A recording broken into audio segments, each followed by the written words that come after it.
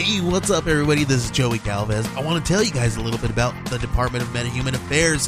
This one is a story about a team led by a retired sidekick, 2 felons, a failed actor from Broadway, and a reprogrammed cyborg. But their first mission is to stop the criminals who have robbed a bank, and they will have to set the world at ease. You're going to get 180 pages of entertainment, action-packed awesomeness right here in the first 6 issues in a collected hardcover volume 1. All you gotta do is head on over to Kickstarter.com and type in the Department of Metahuman Affairs or DMA and check it out right now.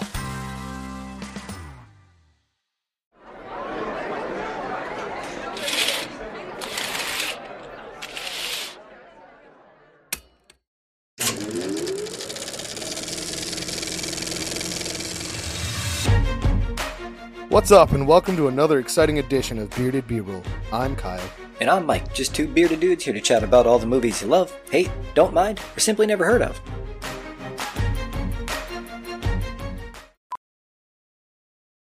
Alright, hello and welcome back to another episode of Bearded B-Roll. Today we've got Hump Day Horror, and we are talking with Hilton Ariel Ruiz about Zombie with a Shotgun from 2019.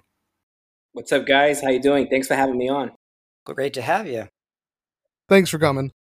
Absolutely. Thank you. All right, so we're going to get started with some questions. We want to get to know, who would you say is your greatest influence as a filmmaker? I would say Ridley Scott. Okay. Yeah, those are the films that really, when being young, continue to study them and look at them and just, even to this day, it's just unbelievable. I mean, there's always a filmmaker out there that has their gem that you always look at and everything. And I think every director has that gem. And I could, David Cronenberg is also one of my favorites. Mm-hmm. I could always go back to him. But I would say like a Ridley Scott film, I think had to do a lot with my older siblings that, worshipped him and watched it every time. And I was so young, and I just remember just kept on watching Blade Runner and, rewind, fast forward, rewind, So I think that had to do a lot with it as well. Yeah, Blade Runner was a good one. What would you say is your favorite David Cronenberg film? Oh, The Dead Zone. Okay, yeah. I was going to go with Videodrome. Videodrome is up there, but Dead Zone to me, it's I love it. It's just something about it. It just I don't know. I just love it. I don't think I've seen that one. I'm not going to lie. I haven't watched it. I read the book twice, but I have actually never watched the movie. Wait, is that the book that you gave me? Yeah, I gave you one of my copies of it. Yeah, I started reading that a while ago. So, can we see Ridley Scott's influence in Zombie with a Shotgun? I think you can.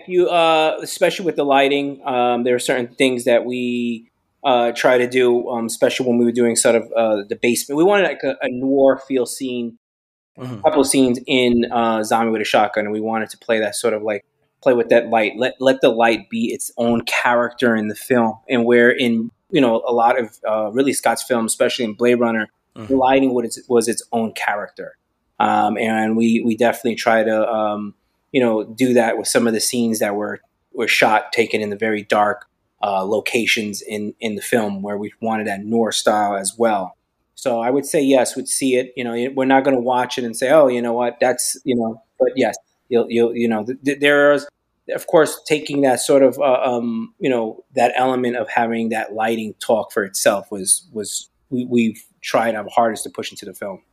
Yeah, I did notice that in a lot of the basement shots you had. A lot of these shots were very claustrophobic too, which I guess was meant to be a feeling you get when you watch it just because it's in such a small space, right? Yes, absolutely. The location we used also, we lighting was also an issue, of how much lighting we should have for the set. One of the things also that's pretty interesting. I think I never even covered this before. I've done so many podcasts, and this is the first time that never even mentioned this. A lot of the times, like the locations, that, like you said, was very claustrophobic. Everybody, you felt like kind of like, oh my god, you're in this tight little space. A lot of it is also because it was dangerous. The location was very old, and having too much lights could cause a fire. So we had to make sure that we don't want that situation. And we were doing in the hottest. That first week we shot was the hottest week of that year, and it was like 5 days in a row that was 100 degrees, and it was just not good timing. It was just, I wouldn't call it bad luck. It was just, that's how it went. And it was the amazing thing about that is that you don't see it in the actors. You don't see it. You definitely feel the tense and everything. That the heat could have played a lot of part with that being very hot. Everybody was sweaty. Everybody was frustrated. A lot of people were angry. And the amazing thing is when we action, no one showed it. I was going to say that. I didn't notice anybody really looking very hot when they were filming it. Is that the reason the main character is in a tank top? Correct. Yeah. I mean, that was probably the best, the other reason why he was in tank top, when we did the web series, he was also in a tank top. We try to keep it true to the web series as much as we possibly can, but it definitely worked. It benefited for, it being so hot in New York City. But yeah, again, behind the scenes, it was just amazing that, again, I can't even believe it when you look back of how frustrating it is. That shoot was so frustrating because it was just, even when we're closing the doors, it was 100 outside. So you could imagine it was like 110 in the room with the light. So yeah, I mean, and that's, to answer the question, what you were saying is that, a lot of the scenes was claustrophobic and we try not to, we try to be safe as possible. And yeah. Did that anger any of the actors? I know there's like a story with like Toby Hooper and like the first Texas Chainsaw Massacre where someone didn't want to take off their makeup, so they spent like 24 hours locked in a room in Texas in like 120 heat with like similar situation. Yeah, I don't, I don't want to I don't want to mention names. There were issues. Okay. There were some issues. I get it. I'm and under the conditions, me being the filmmaker, the director, you don't even, sometimes you're just so into the project, you're so zoned, you're not realizing what really is going on with around you. So I kind of get it. And yeah, there was a lot of frustration. There was a lot of, prima donna situations. At least you're not like Stanley Kubrick taking like 80 individual takes on something in 110 degree weather, right? Crazy. So speaking of like how the locations were a little bit more dangerous and like older and stuff, did you go out and like scope those out and get like permits for them, or were you doing it kind of like guerrilla style? We did everything guerrilla style. The location is so interesting. So location that we had, this is also pretty cool. I had an office in Lower East Side Manhattan, which was also my apartment there. And I used it for everything, my apartment, my work, my studio, everything.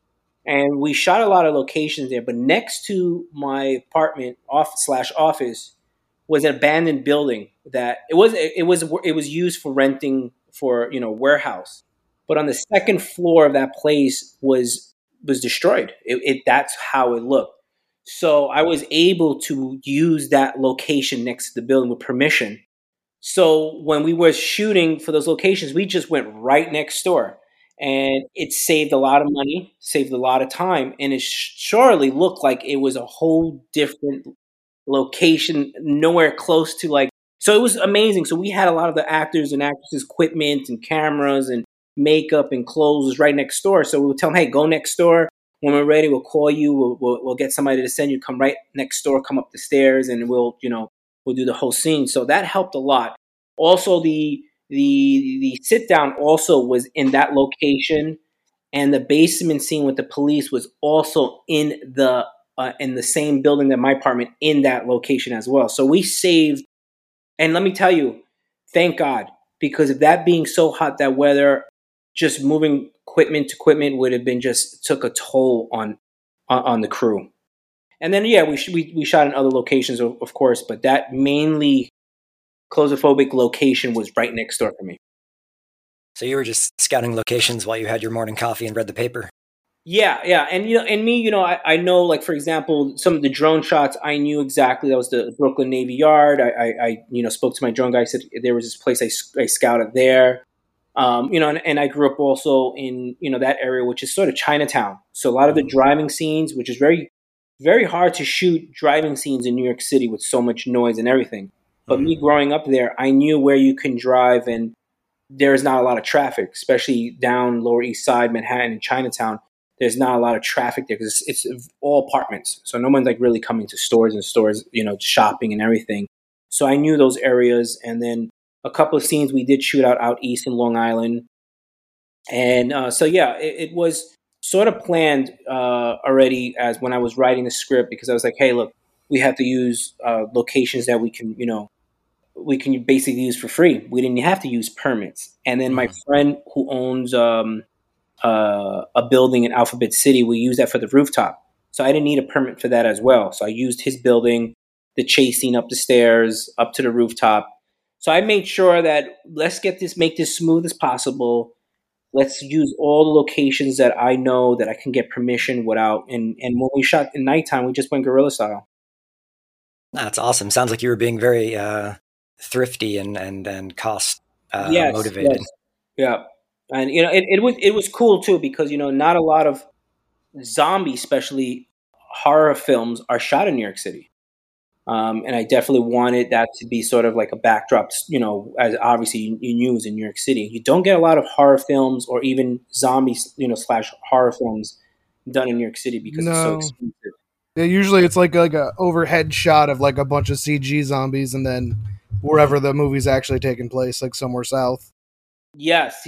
And we tried our best. And even talking about the sequel, we discussed that, we definitely want to use more locations where we would have to go up the route to get permits and stuff. It's very, it's very hard for some locations. We might have to do some guerrilla style on some of them, but we definitely want to use more of the locations, and hopefully that can work. Is the web series filmed in a similar way? It's the web series are very short. They're like 4 to 5 minutes. They're sort of a similar way. We use a lot the same location, but they're very short, smooth, and atmospheric kind of thing. But nothing. Of course, when we did the feature, we did much more. Much more dialogue and story to go with it and everything like that. But okay. As the web series, we know that's what launched the feature film where the first episode went viral. So that's definitely was cool. So I don't know if this is like a private personal question, but I am curious about what the budget was for this film. According to one of my producers, we tend to keep it a little bit quiet on that one. Okay. Well, without divulging numbers, where would you say the actual bulk of the filmmaking costs went, if you had to categorize it? I had to categorize it.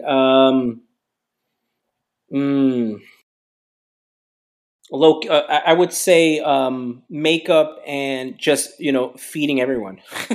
Oh yeah, that would be a big chunk. That was the bulk of everything. But a lot of the makeup definitely. We had to get the makeup right, especially for that last scene. A lot of the makeup went to that. And I think that the way we use the budget, we definitely use the budget very cautiously, very, there wasn't really like one area where I can say went the most, everything was sort of like equal. And we made sure about that also. Obviously we wish that we did get more of Aaron and the makeup thing. Obviously we did run out of money. Mm-hmm. The film ends the way it ends. It does feel like it was, missing something, but we did run out of money. We had to save money for post-production. Mm-hmm. And, we had to raise more money to go into post-production. And, I don't even have to tell you, that's another nightmare itself, mm-hmm. Getting 2 editors and, music. It was just, very nightmarish. But I think that goes with, mm-hmm. along with territory with any sort of like indie film project, that when you do it yourself, and I think that comes with the territory. Mm-hmm. And so that I would say that there was nothing that really one thing that went to it went out equal, with the actors getting paid and some locations we have to give money, but nothing really big that went through we had to put much money into. So pretty even spread of all the costs for everything. Yeah, that's pretty cool and unique to hear from like a director though, because a lot of them won't be like, oh, well, we had an issue with that. Like, their arrogance will, like, the big ones, they're like, no, that's someone else's fault. Or, like, whatever. Like, they don't take the blame for anything. So that's really cool to hear. You're like down to earth. Yeah. It is what it is. The captain of the ship goes down. That's what I would say. I'm the captain of the ship. If I sail down with it, I go down. I have to go down with it. And that is true. That is true. You got to respect that. If you're gonna, revel in the success, you got to accept the failures, right? Yeah, I mean, coulda, shoulda, woulda. It always comes down to it, and I tell other filmmakers when they always say, "Oh, we it would have went that way, but we had this issue," and I said, "That's just how it is, filmmaking. It's just you have to be prepared to change the script, the story, the location, and doing Zombie with a Shotgun, we did it multiple times.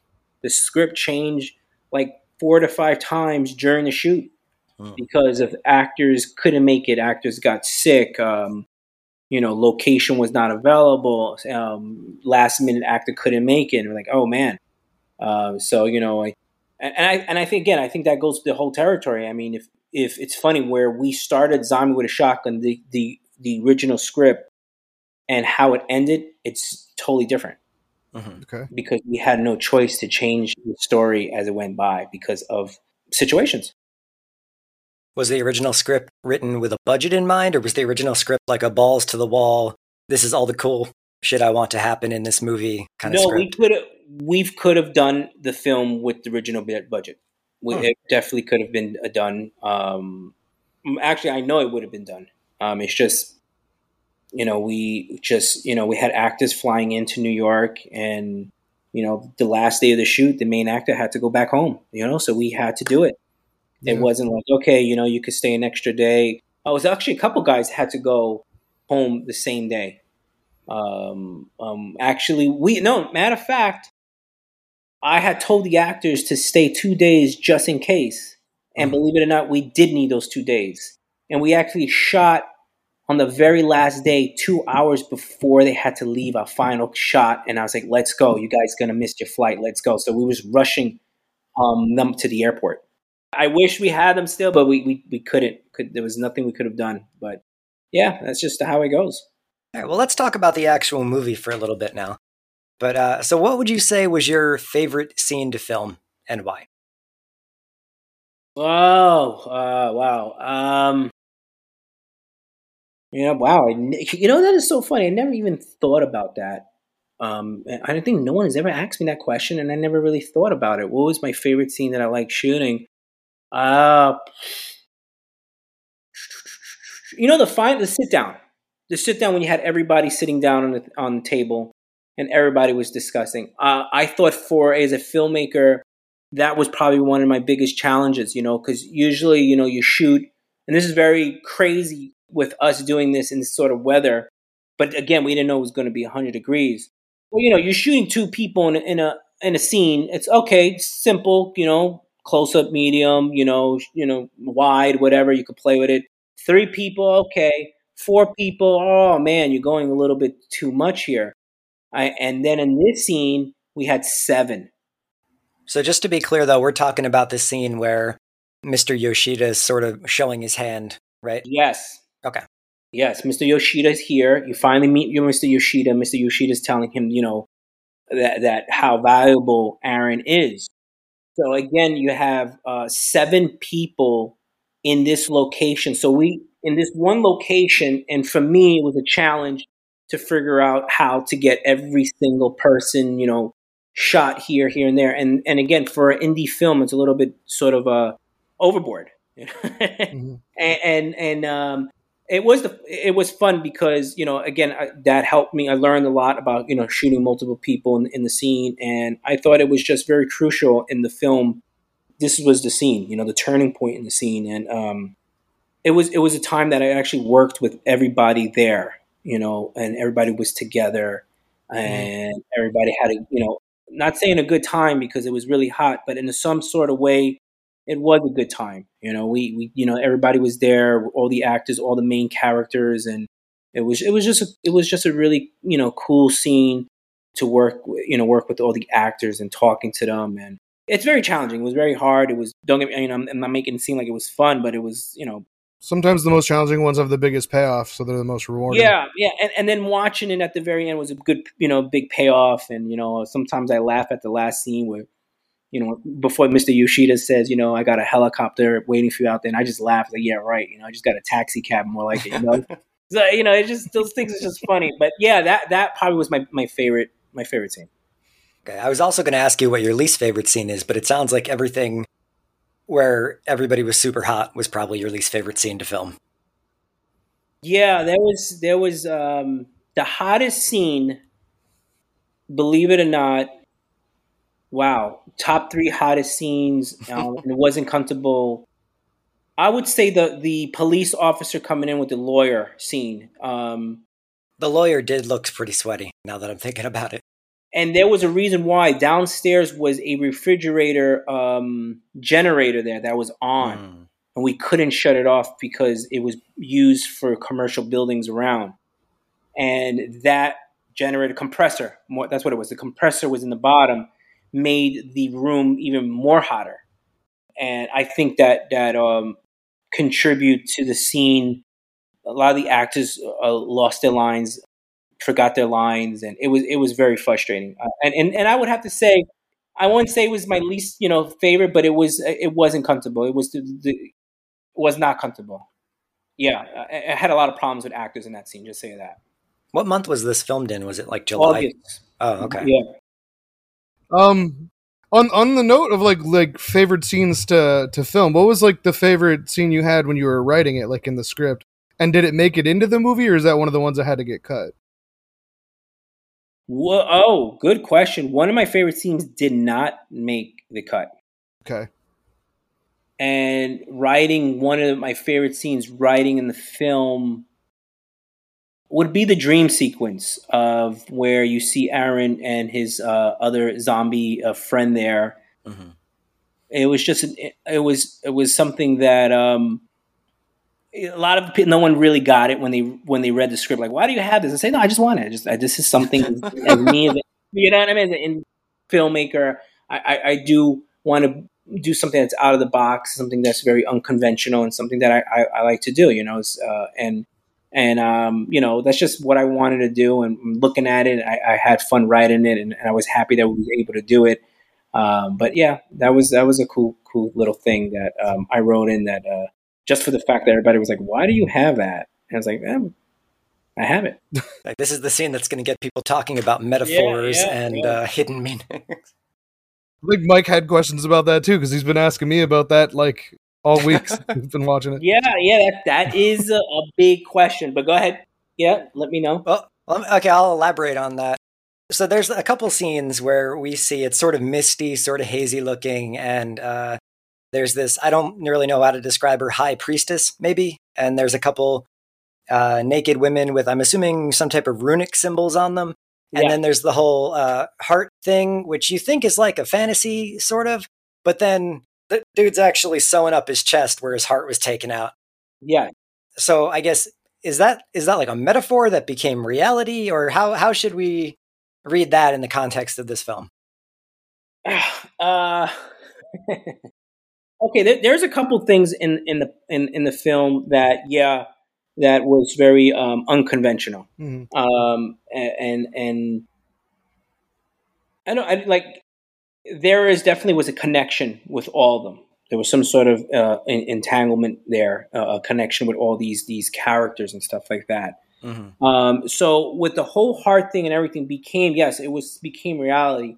But what I wanted to do is to have that be one of the main storylines for the sequel. Okay. So that's like a setup. We can't give out too much yet.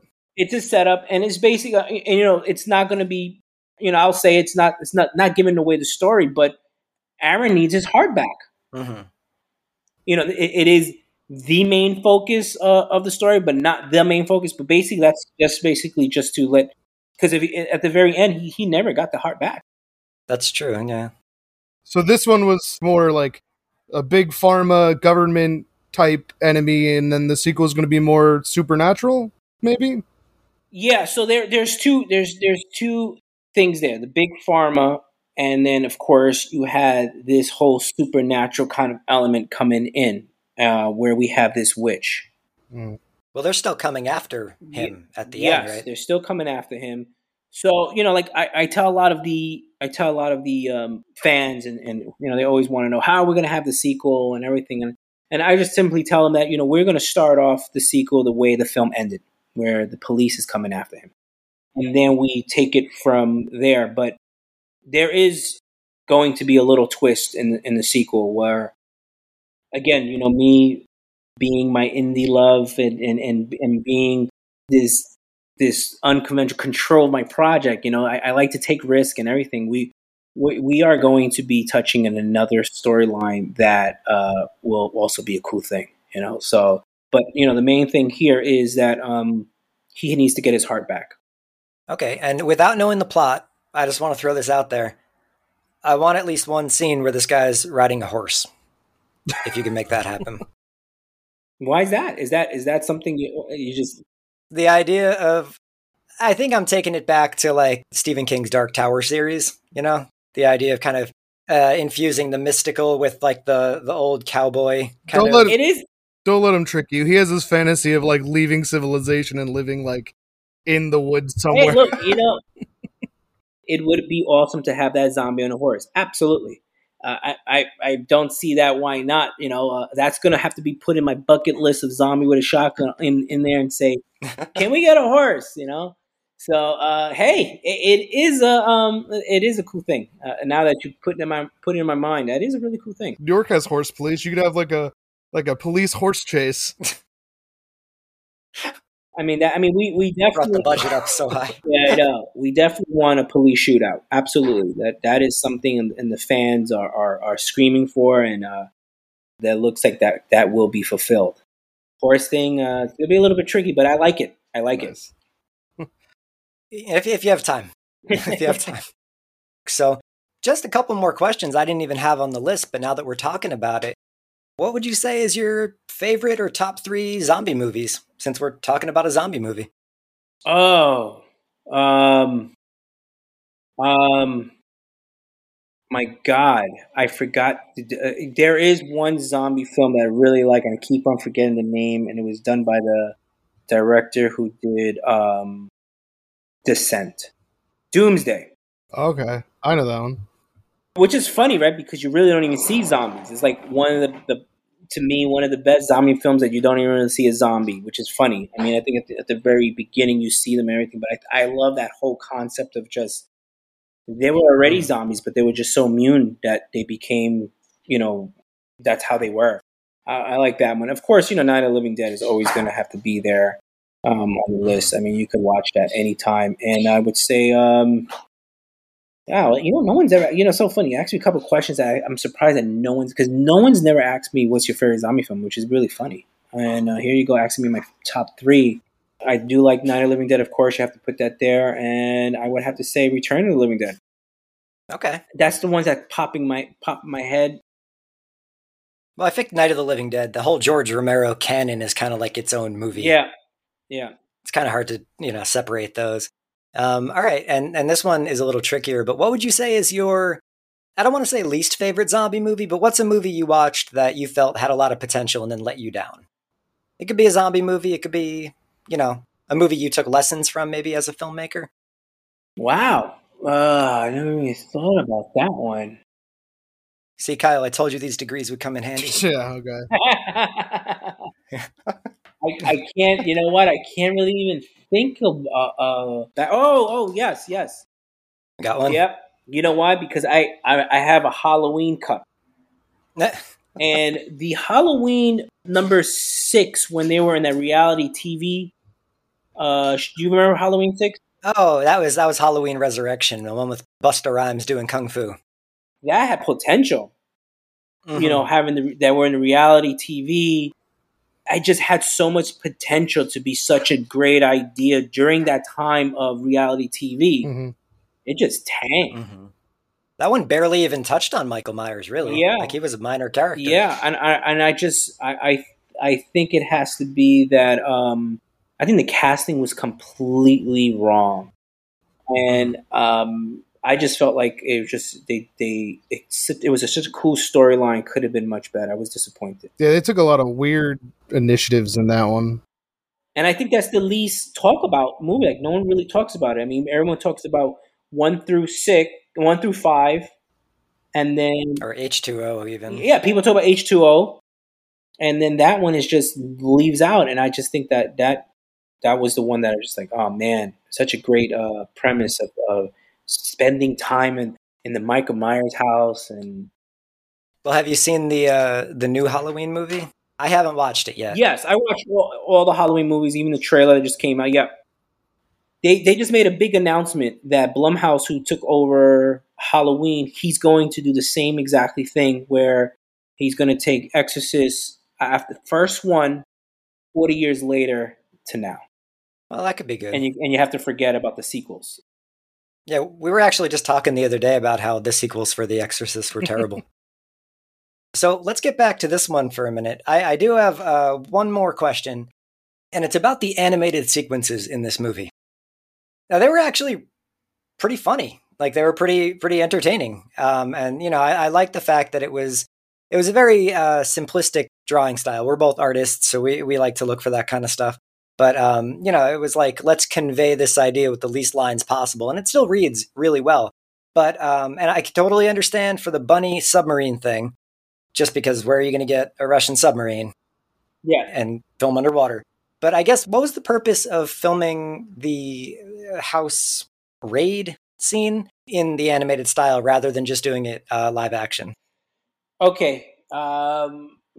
Well, one of the reasons was that what the location that we had for the shootout scene, we ran out of time, and we only had 1 day to shoot.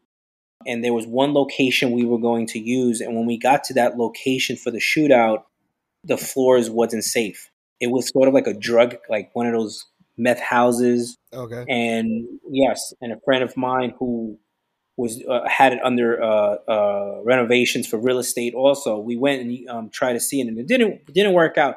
But we did shoot the scene. We did shoot the scene.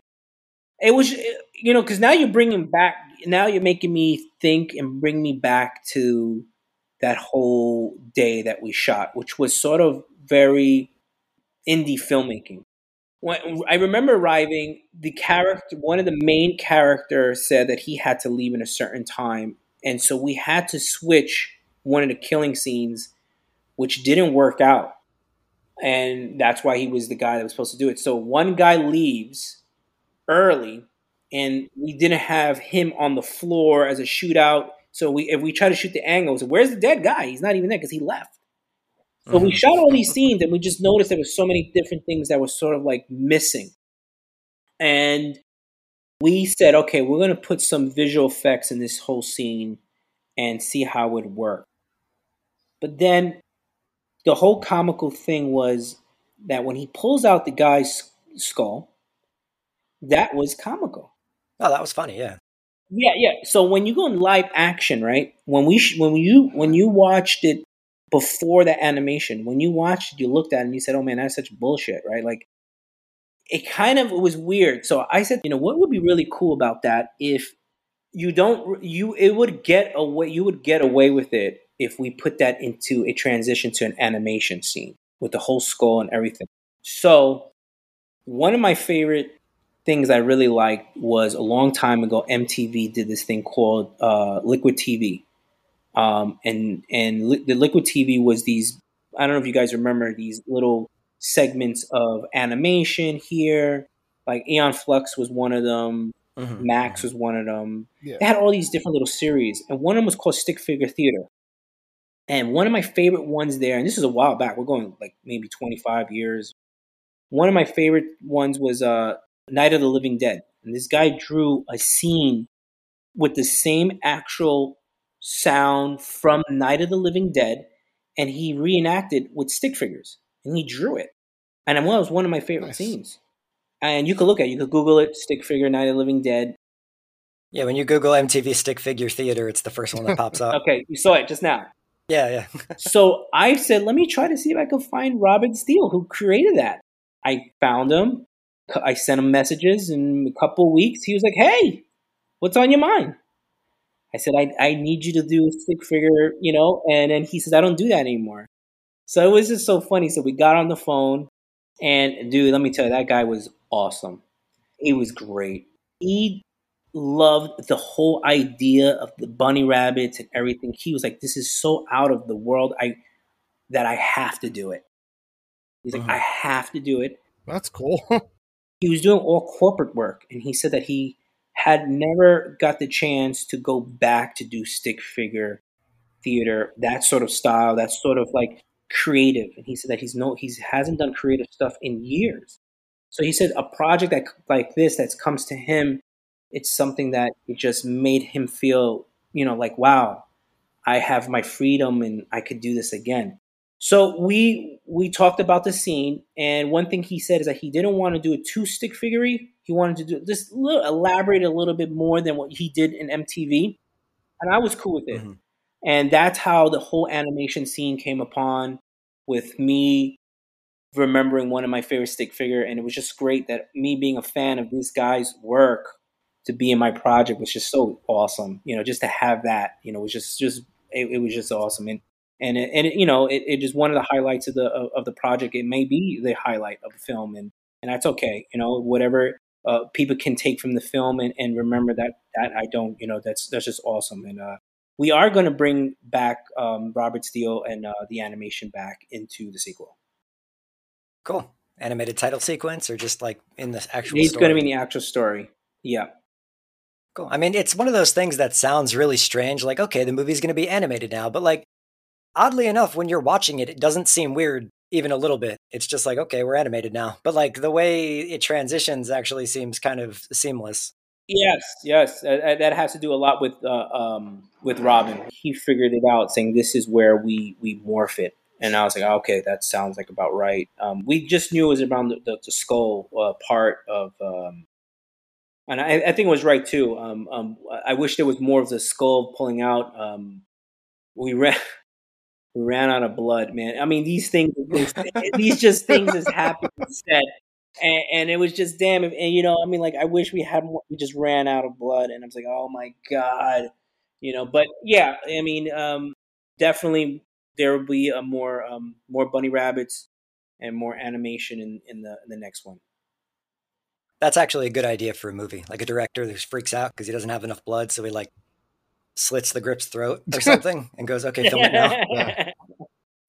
So since you already do like web series and stuff, have any talks about doing like an animated web series where it's like the whole thing's done that way?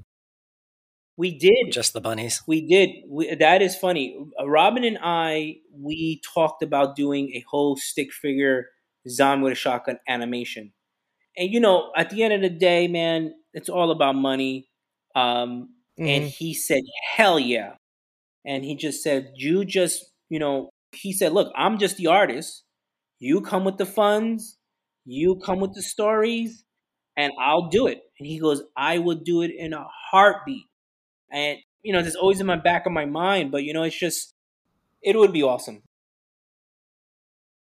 I'll draw you up a movie poster for free if you want. Just tell me what should be on it. I'm assuming the zombie on a horse would be like in the foreground. If you nail that shit, we would have to put the zombie on the horse. If you could nail a fucking poster with the zombie with a shotgun on that horse, we would have no choice to shoot that scene. All right, challenge accepted. I'm telling you, because the poster speaks for a lot, And when we did the poster was such a kick-ass poster. I was like, oh shit, I don't know, we're gonna live up to this poster, but it's like we gotta get zombies. We don't even have the story doesn't even have the zombies now. We have to wait till the sequel for the zombies. But yeah, no, that is cool. And it's just how amazing how the whole Zombie with a Shotgun came together. And I tell a lot of people that and I tell them the truth that I've never I would never, if you told me that this thing would be still talked about and how it grew to what it is now, I would tell you I would never even think in a million years it would happen. It's just one of those things that just from the very first episode, it went viral, and I just could not look back to it. And I've done other projects and everything like that, and I've always said to myself, Zombie with a Shotgun is just gonna, one of those projects I did, and it's gonna die out. It's never, just those are one of my projects I've done in the past. it just keeps on and keeps on, and just people just, and it grew from the web series, then the comic books, and then people wants to feature, and then you think it's over, and then people still sending me, hey, when are you doing the sequel? When is this? When is that? So I feel like there was definitely a responsibility, you know? I mean, how many people could be lucky to have a project that go viral and then, you know, take that and keep on growing with it? So I had to, like I said, take that responsibility and not be foolish to leave that hanging. I could have left that a long time ago. I could have said, hey, you know what? I don't want to do this anymore. But yeah, it just how it's cool how it all, you know, how it all ran together and how it is now and how it's still continuing. So things on the horizon. I know you get this question a lot, but when realistically should anybody expect to see Zombie with a Shotgun Part 2? Oh, ballpark figure. I don't know. I would say that we would definitely start production no later than next year. If we wait for another year, I would say that. You know, we start a Patreon page, raising monies and stuff like that. And I have to say, you know, we started this whole Patreon page a month ago, like to be exactly June 1st. And it's doing very well. And it's very interesting because there are some players that are stepping up to the plate that's saying, hey, what if I come in as one of the big investor, or somebody's going to invest half of it? And I'm starting to see that a lot with a lot of people messaging me. And I think that it could happen in the next 5, maybe 6 months, that somebody's going to say, hey, I'm going to fund whatever you need, 65% of the movie, 75% of the movie. And something just telling me, there's a gut feeling that I think we have this project, we may be able to shoot in by the end of the year. Yeah. Cool. Yep. Well, we all look forward to it. And, you know, again, people who have not seen Zombie with a Shotgun, I always tell them, before you watch the feature film or you know, the short series that's also on Amazon, you know, you could actually watch the very first episode if you Google Zombie with a Shotgun first episode web series, and you're able to watch it on YouTube. And if you like that first episode, you'll like what you're able to see in the feature film. And so I just tell people, watch that 4 minutes and change episode, and if they like it, they will like the feature as well. So YouTube and Amazon are the place people can find this. Well, yes, you can watch the series. Also, the series is combined together on Amazon. But if you just want to watch the first episode, which is 4 minutes and I don't know, like 25 seconds, whatever, they could just go and Google Zombie with a Shotgun web series first episode, and they'll be able to get that first episode for free, and they'll watch it. And if they like it, they can continue watching it. All right, cool. So a very special thanks to Hilton Ariel Ruiz for joining us today to talk about his 2019 film, Zombie with a Shotgun, currently available on Amazon. Any parting thoughts? Well, thank you so much again. And if you guys don't have an Amazon account, you could also watch a film for free on Tubi. I always forget about that one, but they actually have a lot of stuff. All right, cool. So follow us on Twitter and Instagram at Bearded B-Roll, and look for us anywhere you find podcasts. Check out our website, beardedbroll.com, for info and links to merch. And remember to email us with ideas and suggestions at beardedbroll@gmail.com. And check out our Discord. Are there any socials that you want to plug? Absolutely. I'm usually on Twitter. So if you guys want to send me a message and follow me, I follow you back. I will message you. I'm that guy. I'm not going to, you know, I'm no celebrity. I'm not going to follow. I will follow you back. Even if it takes a couple of days, I will. You can ask me a question, anything about Zombie with a Shotgun. And that's on Zombie WA Shotgun. That's my Twitter account. And I also have my personal account, which I'm also on Twitter on a daily basis, just like with the Zombie account, which is Hilton Ariel Ruiz. Instagram /Zombie with a Shotgun, YouTube /Zombie with a Shotgun, Facebook /Zombie with a Shotgun, and go on and on and on. All the social medias are all the same. But the one that I'm always on is a Twitter account and Instagram, you know, every other day. All right, great. Well, thanks for taking the time to chat, man. Likewise. Thank you guys so much.